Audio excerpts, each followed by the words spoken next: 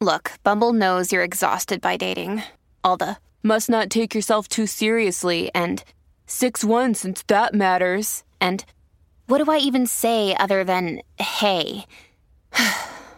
Well, that's why they're introducing an all-new Bumble with exciting features to make compatibility easier, starting the chat better, and dating safer. They've changed, so you don't have to. Download the new Bumble now. My parents never fed me, you know. And that's why I look the way I do. Skinny to the point where I almost look like a walking skeleton. That's also why I ended up dead, wasting away after 7 long years of abuse. And I suppose I deserved it for not telling anyone what was going on. I wanted us to be together, Mommy, Daddy, and me. And all I wanted was for us to be a family, loving one another and living a happy, normal existence. But that was apparently too much to ask. Less than a week after I was adopted, when I was just 4 years old, the abuse started. It was fairly standard treatment at first, screaming at me, hitting me, rape, cigarette burns, all the normal situations my fellow foster kids said happened to them. It was expected, almost, as if being treated in such a way was the norm. And by the time the social worker paid our twisted little family a visit, it had been a month, and I was already trained. I knew to hold my tongue in the presence of adults, to do whatever Mommy said the minute she said it, to let Daddy have his way with me at any hour, and to let him be as rough with me as he pleased. I've always been on the quiet side, and the social worker didn't even notice the change. She left me there with my new parents, firmly believing that I had found the perfect family. It seemed odd now that she didn't notice the cuts and bruises and the stench of blood permeating the house. I behaved well when she was over. I told her nothing of the abuse, of the disgusting training I was undergoing at the hands of my new parents.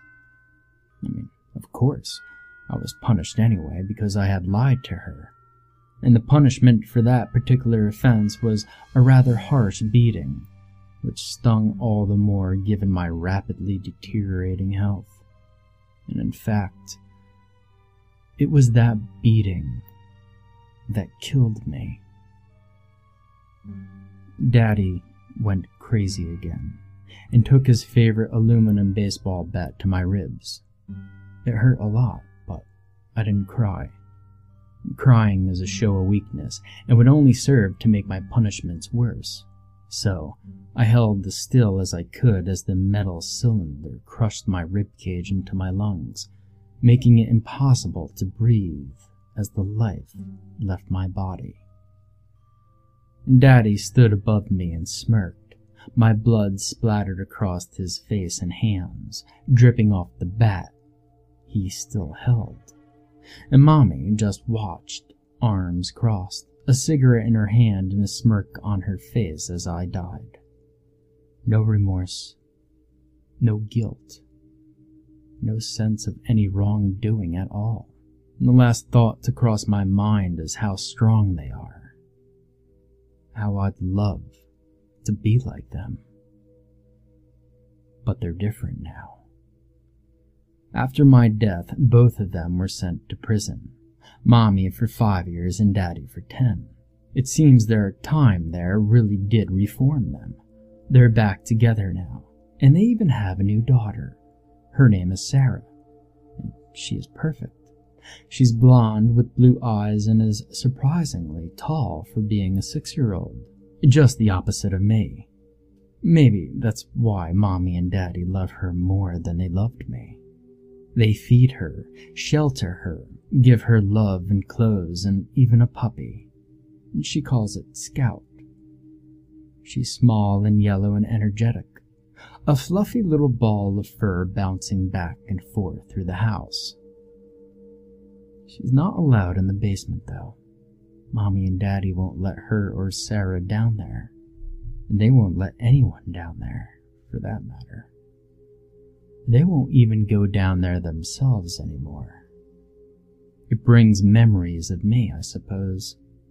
And even though it's been 18 years since I died, they refused to remove our old playtime equipment. The cage, the bat, the chains, the knives, none of it. It's all still here, though hidden away from the rest of the world behind one of the walls. Are they ashamed of me? They're not ashamed of Sarah.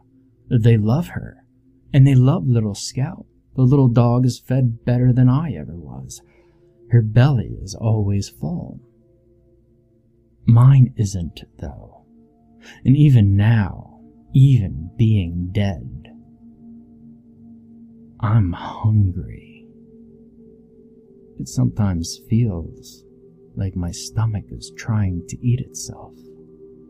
If I could pull out my stomach, I would. It'd be better than feeling that awful, gnawing ache of hunger all the time. And I doubt my stomach would taste good, but I'd be willing to try it. And there's nothing I'm above eating at this point. And I wonder what Scout would taste like. Does dog taste like chicken? She and I are both in the kitchen now. It's nighttime, and Mommy, Daddy, and Sarah have gone to bed, and Scout is asleep too, curled up in her little doggy bed. A better bed than I ever had. And that horrid little dog looks so peaceful. And so delicious.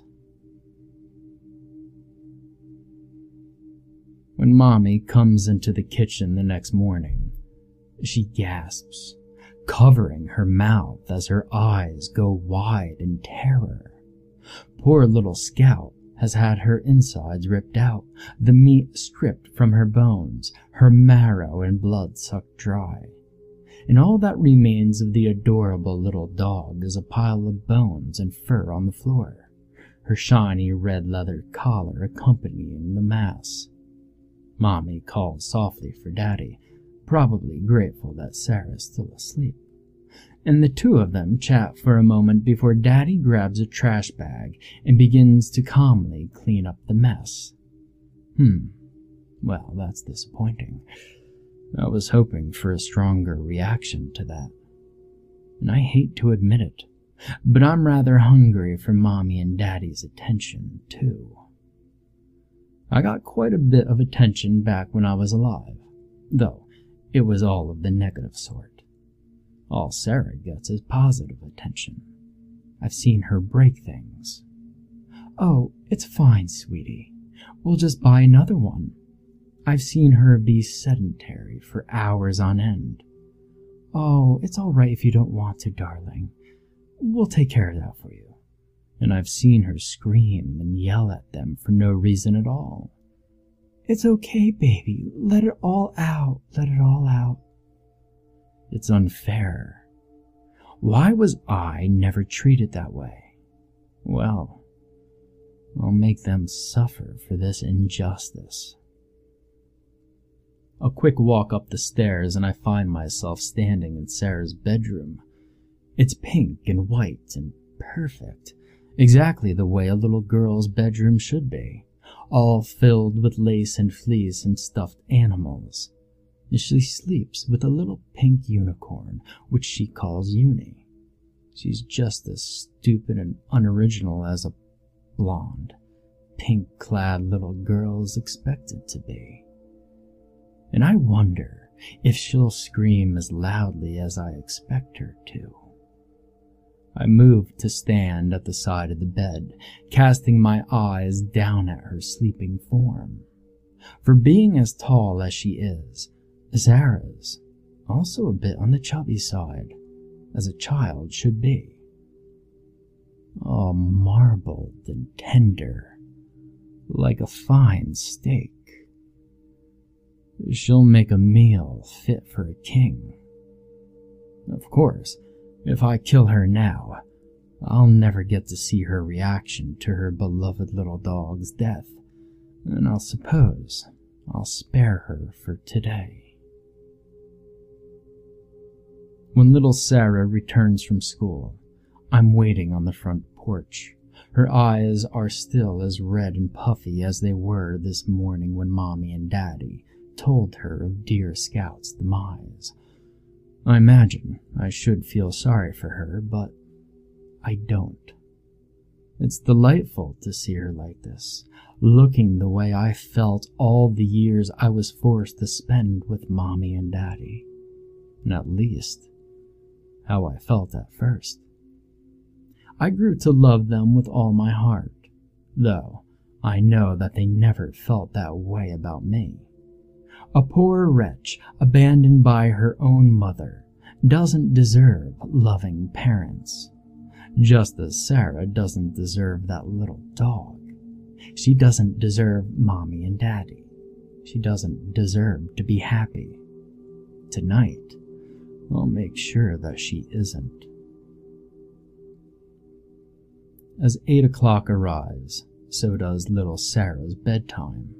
She brushes her little white teeth and heads up to the stairs to her perfect pink and white bedroom, curling up with Uni on the bed.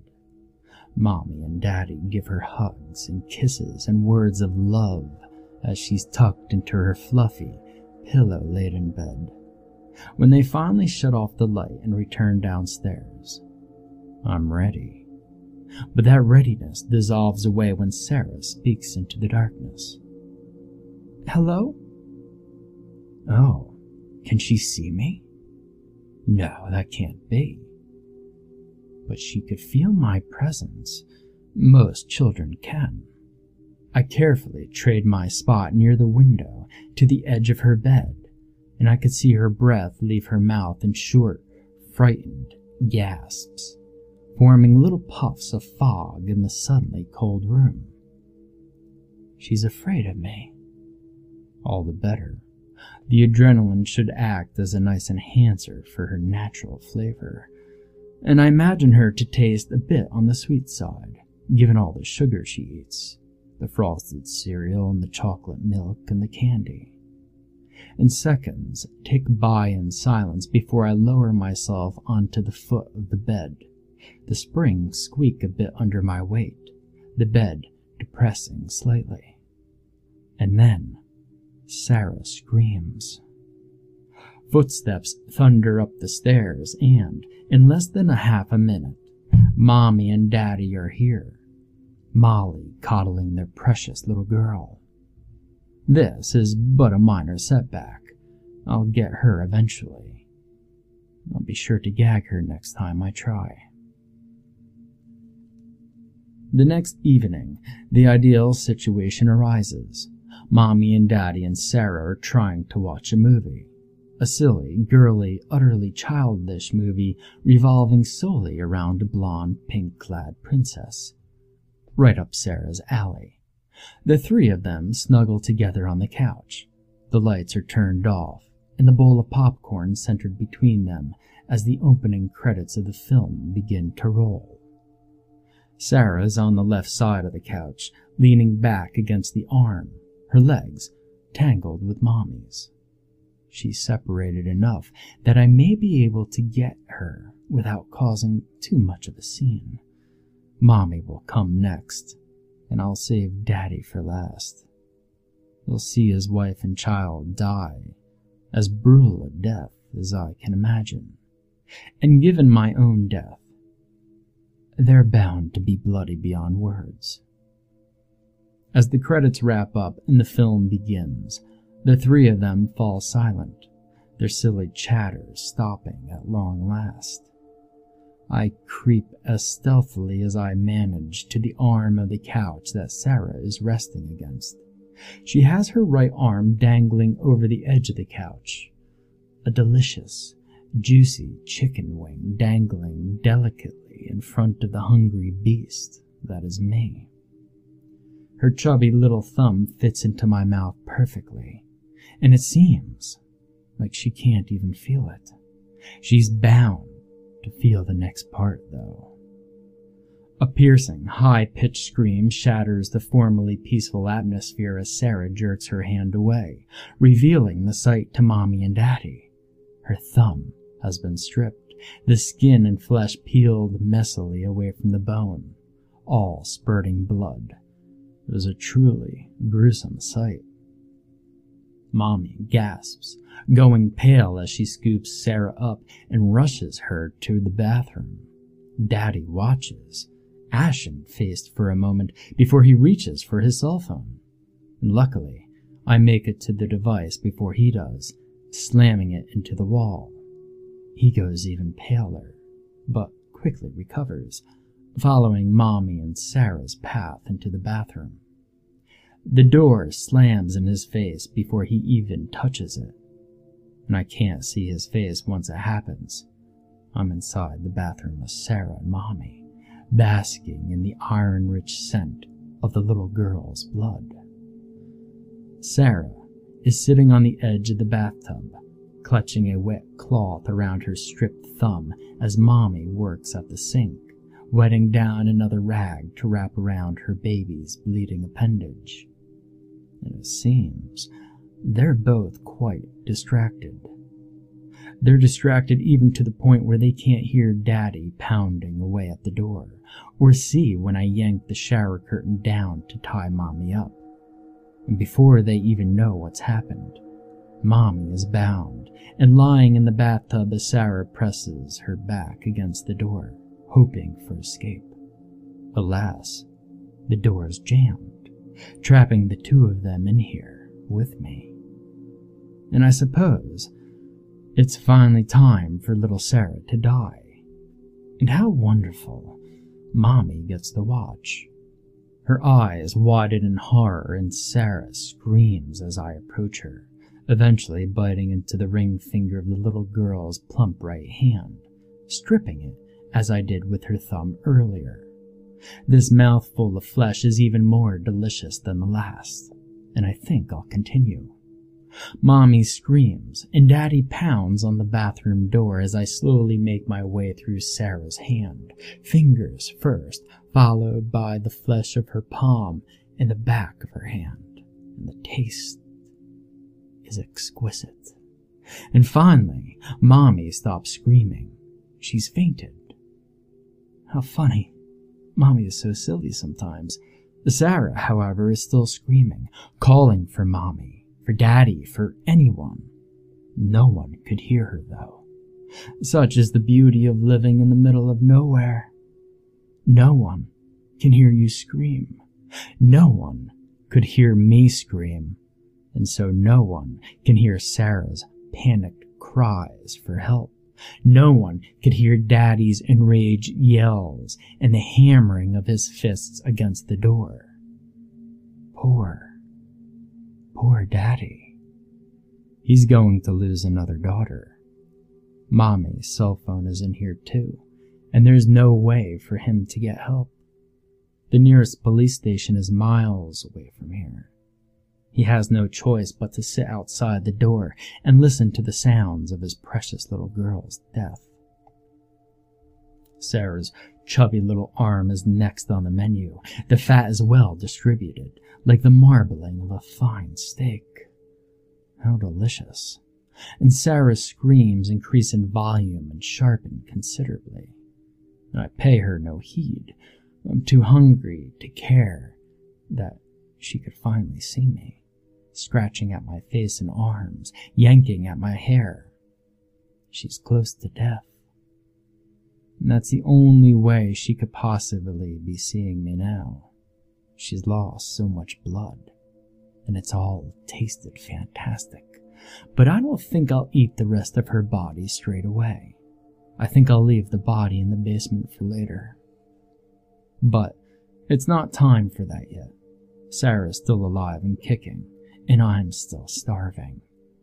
I'm up to her elbow now, and the little girl is gradually becoming weaker. So is my jaw, sore from my teeth crashing into bone as I strip away the flesh. It's worth it, though, to be able to eat again. I haven't tasted anything since before Daddy killed me. and I've been waiting patiently for just the right moment. It's been hard, to say the least, particularly when Sarah was a fat, delectable-looking baby. And as I said, though, it's been worth it. The next bite I take is cold, and a quick glance up at my meal proves that little Sarah has finally expired. Her skin has gone pale, her lips and fingernails bluish, her once brilliant blue eyes dull. She's dead. My voice is scratchy, though that doesn't surprise me at all. I haven't spoken in years. There was no one who could hear me, so there'd be no point whatsoever in speaking. But Mommy can hear me now. She's finally awake, staring down at the little girl's body with wide, horrified, grief-stricken eyes. She's scared to death, and that alone is enough to reveal my presence to her. And it's her turn now. She screams when she feels my teeth rip into her left shoulder, blood spurting onto my face, into my mouth in warm waves. "Stop, please," she cries out, and I pull back to grin at her. She shivers at the sight of my blood-splattered face, my strained, rotting teeth, my bluish skin and lips, my sunken black eyes and limp, dirty, blonde hair. She's afraid of me. She should be. "Why would you do this to me?" she asks, her voice trembling, though I'm unsure if it's from fear or the fact that she's lost so much blood. Maybe because she's going into shock. My answer is short and sweet. Because I'm hungry. Mommy jerks away from me, sliding as far back as she can in the bathtub, so the faucet is up against her back. That must hurt, but not nearly as much as when I shove her back against it, though. "Stop this! I've never done anything to you. Leave me alone." "Karen?" Daddy's voice calls from the other side of the door. "Karen?" No, that's not right. Mommy's name was Michelle. I suppose that doesn't matter. I'm still hungry. I latch my teeth onto her shoulder again, swallowing her warm, coppery essence as she tries desperately to push me away.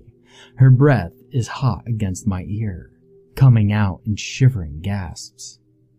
I must have severed an artery. That's too bad. I won't get to have as much fun with her as I would have liked. Oh well. My mouth moves up to Mommy's neck, but she smells different than she used to. She smells like raspberries now, as opposed to the roses and blood smell she had before she left. Strange. But I ignore it and press on, gnawing away at the area just below her ear, trying to keep her long chestnut hair out of my mouth. Yes, it's pretty, but I'd rather not eat it.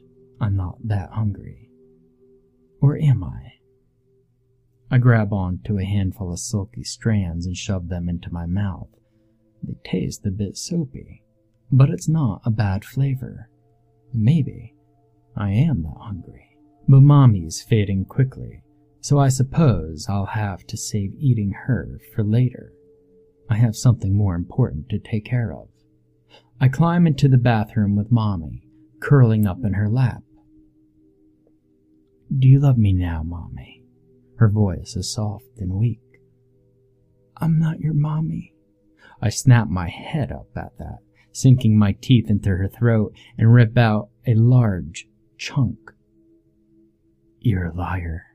She gives no response to that. When I glance up at her, I give a small sigh of disappointment. She's gone. Daddy's fists are still hammering against the door. "I'll be out in a minute," I call happily to him. I could hear him gasp from the other side of the door, and I'm surprised that he can hear me. "Karen?" he asked timidly. I give a little giggle. "Nope." "Sarah?"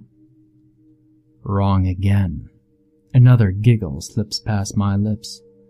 They're both dead.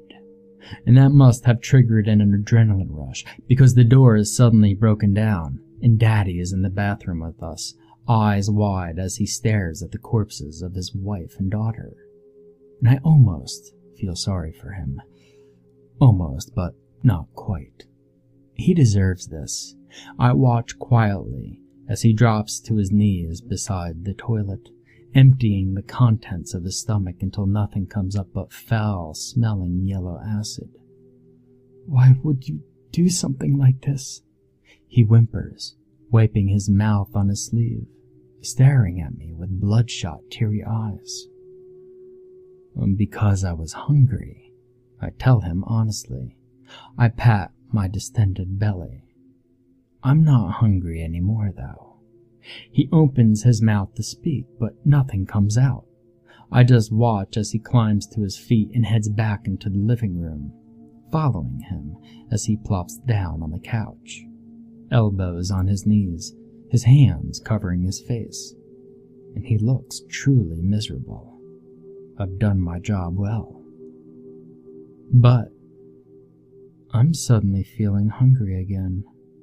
And Daddy doesn't notice when I kneel down in front of him, my hands starting on his knees, gradually gliding up his thighs. He doesn't notice when I press my cheek to his, smearing Mommy's blood across his face. And he doesn't notice when my tongue darts out to lick said blood away. Where's the fun in that? He continues to ignore me as I creep up his lap, straddling his hips and pressing myself right up against him. It isn't until I press my lips to his that I finally get his full attention. "Do you love me now, Daddy?" I ask once I pull away. And he just stares at me for a moment before his hands move to my shoulder in an attempt to push me away. "Get off," he says weakly, only half trying to shove me off him. He's broken, it seems. How sweet. But Daddy isn't sweet. Daddy is sadistic and wicked and cruel and evil and downright mean. Strange, but I still want an answer, so I dig my nails into his thighs, glaring hard, and growl out, "Do you love me now, Daddy?" His breathing picks up as he stares at me with fear-widened brown eyes. Brown eyes? Weren't Daddy's eyes blue? "Yes," he whispers pathetically. "I love you now." Coward. Daddy isn't a coward, but this man is. Oh, of course.